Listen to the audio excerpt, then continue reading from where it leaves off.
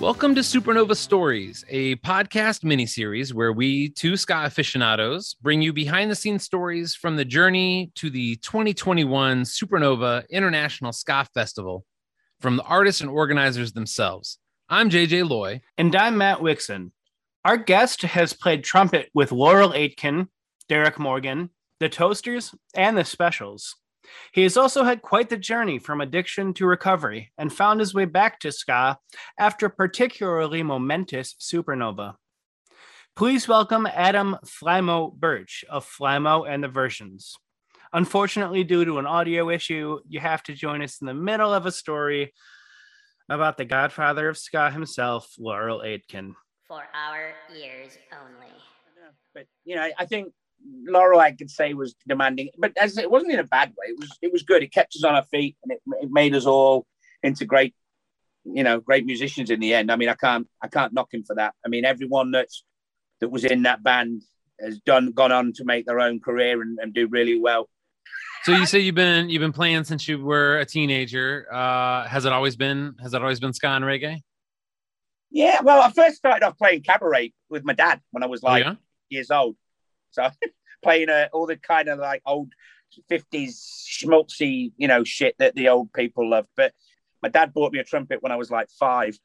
And I just kind of like, he's like, do it again. That's how it all started. And then put me into the brass bands. Yeah, put me into the brass bands back in England. And that's how it all started. That's how it started for a lot of the brass guys back in the UK. So wait, you played live? You played live. You were the little kid with the trumpet that everyone knew to nod over. Yeah, exactly. Oh, that's adorable. In a little white suit back in the 70s. Love it. Love it.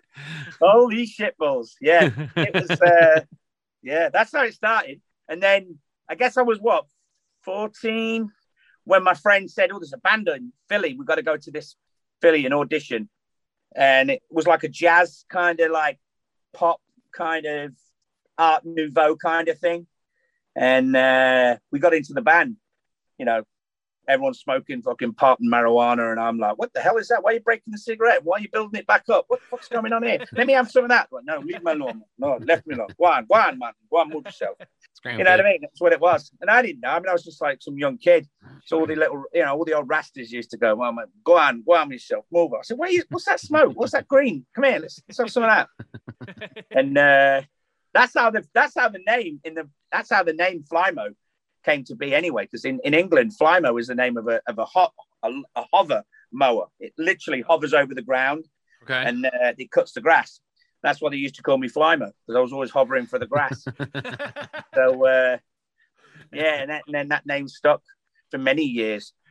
And it's funny, I don't know why we always have nicknames. It's like that name, and then it was like in the Specials they used to call me Beaver, Prince Beaver, because that was a long story. That was another drunken story. But fucking woke up with a beaver on my ass in Colorado. That was a shock. That might be worth telling. Like a living beaver? Or well, yeah, it was a cartoon beaver. It was basically the Roots beaver. Back I think it was like in the 90s. Roots had a cartoon beaver. Okay. And I used to wear this T-shirt. They gave me this T-shirt, and I used to wear it all the time. And this tattoo artist said, I'm the best tattoo artist in America. I've just been doing a show, and I love to tattoo you. I said, you think you're that fucking good? I said, put that tattoo, or draw that beaver on my ass, and I'll be impressed. So we all went and had tattoos. But I was so fucking drunk, I didn't know. And then I wake up kind of like the next morning. Oh, God. Feeling like a fucking, my ass felt like it was a balloon. You know what I mean? I was like, what the fuck? What the hell's happened? And I look on the bed, and I can see the imprint of the beaver. The ink has gone through into the sheets at the hotel. And I'm like, and I look at the, it's kind of like the scene where the guy wakes up in The Hangover, and he fucking looks in the mirror. Looks in the mirror. I'm like, oh, holy shit! What the? And that was a little bit better, a little bit worse too. Yeah. So 8 colors of ink on my ass at like 2 o'clock in the morning. But now, of course, 25 years later, it's now more like a fucking duck-bill platypus than a fucking beaver. But yeah, it's still there. Did you write a song for them as well? Yeah, I wrote some songs with the Specials. So I guess it was the album, which was the Guilty Till Proven Innocent album. Yeah. You know, there was a song I wrote called Fantasize. And then I was singing on some of the stuff as well. Like, you know, All Gone Wrong. I sang that song with the Specials. I sang with Rancid, with Fearful. Oh, yeah. The bridge. We sang that that was pretty cool. With Tim and Lars. Yeah, that was pretty good. That was pretty good fun. You know what? There's certain songs on that album for me that are really good. And oh, yeah.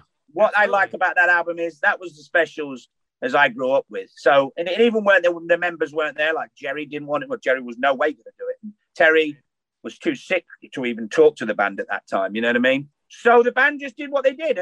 But it was good because that was the first time that I really saw the Specials coming back together as a band. And then, you know, then it kind of like, then the band got back together again in 2009. But by then I realized I couldn't do it. I didn't want to. Well, I'll be honest with you. I did play some shows with them with a reunion. I did go back. I did the Albert Hall with them in 2010, and I did some tours with the Specials, but around that time. Mm-hmm. But you see, that's when I was probably at my lowest at my addiction. I guess that's what it was around that time. And I was trying to get sober, but I didn't know what sober was. And I didn't really know that I was, you know, sick with with an addiction. So I just kept doing it. So is touring part of that? Is it like a triggering? No, you know what? I'll be honest with you. I don't think it's the touring what it is. Yeah. I think it's actually the musicians. The musicians are the ones that will actually, you know, it's the what company. I've learned since I've become sober and actually, you know, realize that it's not actually the drugs that is the problem. It's really the people that take them. Yeah. You know, so, you know, at the end of the day, I can always blame it on the drugs. I can always blame it on the booze. But, you know, that's just a bottle of whiskey or a bottle of vodka. You don't have to drink it. And if you drink it, you don't have to drink the whole fucking bottle. But that's what I do. You know what I mean? Yeah. So there's never one. I never did one. I didn't know what one was, even from when I started drinking when I was like, you know, 13, 14. So that's the problem. I didn't know moderation. You know, it says drink in moderation. What a load of fucking bollocks. I don't understand it. I don't know what I still don't get the concept. I'm like, tough. what? Yeah. You know, that's what happened. I got into, well, then I left the Specials because I was in such disgust with everything at the end. And again, I was in more disgust with myself more than the band. But, you know, we just really needed to get away from each other. And then, of course, I came over to America, and that's when I met Buck. And that's when I got into the Toasters. When was this? Like him for years. I mean, that was like probably 6-7 years where we were constantly on the road. And then every time they came through Philly, I always jumped up on stage and played with them. You know, and I'd probably do a week with them, go away for a week or two and stuff like that. Like we went to Mexico, and I went to Mexico with them and stuff like that, and got sick. Got so fucking sick. Oh my God, I'll never do that again. Montezuma's Revenge. Water. Yeah. Ooh, baby. Ooh, baby. So whenabouts were you in the Toasters? What era? That was probably like early 2000. That was 99 I came over. So it was probably 99 and 2000. And then up to about 2006, 2007, I believe, is when I kind of like said, all right, but by then I was done. I was kind of like, I'm definitely wrapping up now. I'm not going to tour anymore. So I got, you know, I got myself a job and went to work at Sam Ash Music as a band and orchestra director. You know, I was still playing. I was still doing stuff. Sure. Every time the Toasters came through, I'd jump on stage and play. But I wasn't really gigging. I wasn't doing anything like that. I was, you know, playing locally and stuff like that. And I wasn't really doing ska. I mean, you know, that music's part of my life. So I always listened to it and always, you know, and it was just one of those things. Everyone kept saying to me, you should have a band. You should have your own band. Why don't you do your own band? And I'm like, oh, geez, no. Can't be dealing with it. No. You know, and I'll be honest, that's what it was. I was fighting myself. I had my inner demons I had to fight. My inner demons were the ones that said, you don't need to do this. You don't want to do this. Get the fuck out of the way from music and get the fuck out of the way from your scar past. You don't need it. That's what's making you ill, which it wasn't. I was making myself ill. Sure. So in 2015 is when I finally got sober. In 2015 is when things started to change, because that's when I started to get honest. Once I started getting honest with myself, then I started to understand that it was my perception that was twisted, and it was me. I was the problem, not the band, not the specials, not the managers, not the record company, not the lawyers. It was me. Right. When it's everybody on your list, then maybe you got to think about it. Is it me? Maybe there's a common factor here. Exactly. So that's what it was. So a lot of the stuff I had to let go and just go, you know what? Stop being resentful about stupid shit that's not going to do any good, and let it go. And that's what happened. So that was a part of getting sober that we all have to do when you come in to get sober. You know, the first thing they say is let go, let God, and help another. That's basic 3 rules of sobriety for anybody. You know, and then it's funny because Tim from the Toasters said, "Oh, we're playing up in Virginia. You should come down." And I said, "Well, I don't have a ticket." And he went, "Oh, let me call Tim and we'll see if we can get you in." And then he said, "Yeah, Tim wants to talk to you." So that's what it was. So Timmy introduced me to Tim. And then Tim said, "Listen, not just that, you're not just coming down. I want you to meet everybody. Come back. We're gonna, there's going to be some old friends that you're going to see." And I really didn't know. I knew Derek Morgan was going to be there, but I had no clue what would happen. I mean, I haven't seen Derek in 26 years. Sure. And haven't played with Derek for 26 years. This is 2017.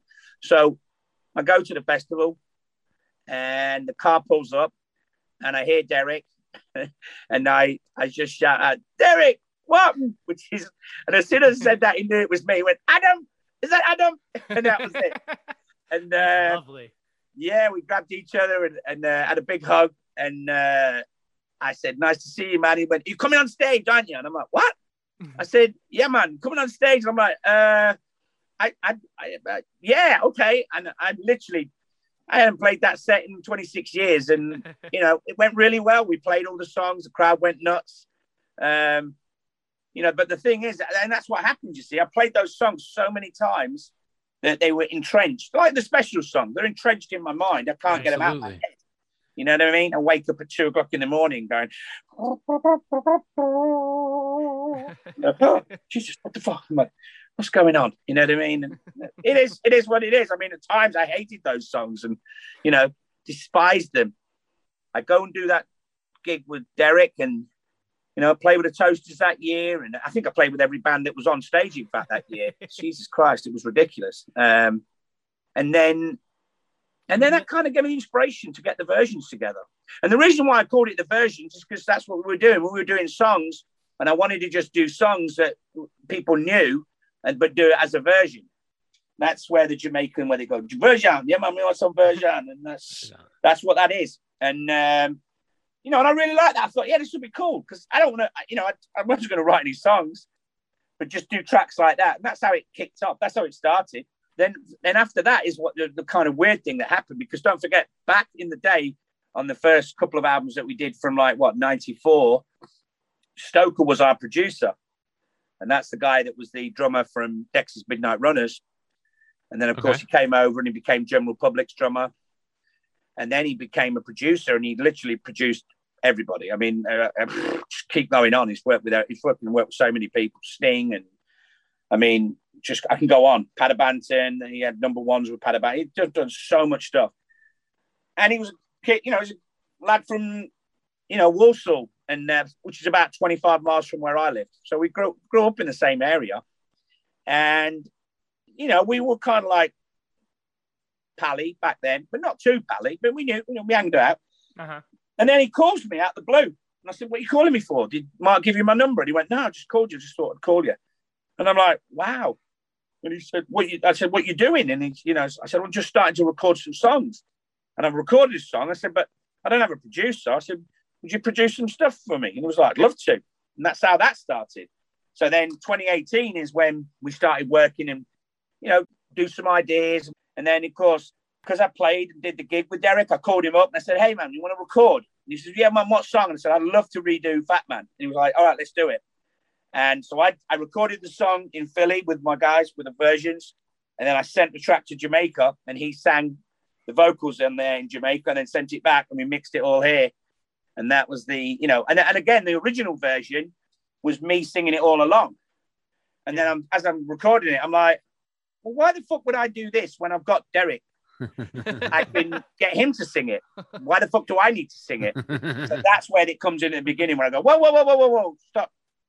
Let's bring Derek Morgan in. It was something about Supernova then that kind of changed your perspective on how you saw the music. Well, you know what it was? It was everybody at Supernova that made me realize that day, holy fucking shit, this is special. And although it was just that crowd at Supernova, it made me realize that holy fucking shit, this is really special. And if I walk away from this, these are the people that made me in the first place. These are the people that gave me the gigs. These are the people that keep coming back. You know what I mean? And that field was full of 12-year-olds, 8-year-olds, up to 60-year-olds. Yeah. I mean, what other music can do that? It's just pretty fucking powerful. So you're going to be doing versions of classic tunes at Supernova? Actually, no. I mean, because I say that this set that we're doing are basically going to be, most of the songs are off the new album that's going to come out. So they're all going to be new songs. The last time I played there, we did versions of stuff. But this time I decided now we're going to do a brand new set. But Supernova was the first time when we're really going to see if the crowd goes, yay! Or fuck off, you twat. And that's okay. It's like, you wait till you see the fucking tracksuits. You'll be like, oh my God, he didn't. Yes, he fucking did. Yeah, you're going to blow your fucking mind, kid. This will. I want everyone to my goal is to be seen in these new tracksuits, our new attire. And then next year, everyone turn up in tracksuits because that's what I want to do. I want the whole field to be tracksuits, and I'll be like, yeah, that's this is Ska. And kicking off the new scene. Being a basic stranger to you, I think it's great to hear where you came from and to see where you are now. That's beautiful. That's not me. I mean, that's really. That's you guys. Look, I always said this. I've said this all along. I wouldn't be anything without the music fans, without the people coming to see the concerts, without people buying the records. None of us would be. The specials wouldn't be the specials. The madness wouldn't be the madness. There'd be none of that shit. It wouldn't have happened if it wasn't for the people that came to the concert. So for that, I'm always grateful. I'm grateful to anybody that bought Ska music and listens to whatever version and whatever genre and whatever wave. First wave, second wave, third, fourth, fucking 10th wave. I don't care. Any wave, every wave, thank you. Because that's what it's about. And it makes the music carry on. I mean, we're now carrying on now in 2021 and Ska is still coming there. It's still there. It's still there. It never goes away. Never fucking goes away. It's always there. And that's the great thing about it. And I'm proof of it. Look at me, silly old bastard. 53, still playing Ska and reggae and loving it and having a good time. I mean, it's just crazy. I would never have dreamt in a million years I'd be able to do this. And that's because of the people that come out to the shows. And for that is, again, it's just a gift. And so, I am in a good place now. And I got past all my demons. And you know what? Anyone out there that's feeling pissed off and despondent and suicidal and want to just fucking end it and drug and drink, get hold of me and I'll tell you where you can go and you can get well. Because our place is for people like that, like I was, and you don't have to feel that way. That's a real serious note. You don't That's so awesome. That's so awesome for you to say, man. Yeah. Get hold of mine. I'm on Facebook. You can always get hold of me.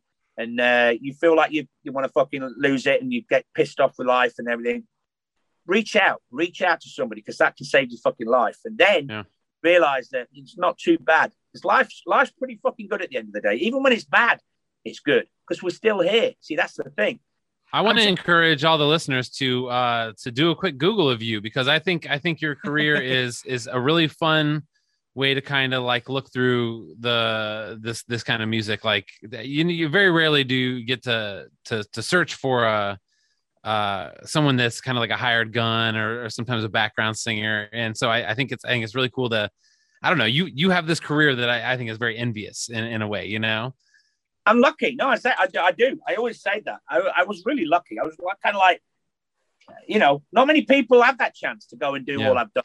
And in that genre as well.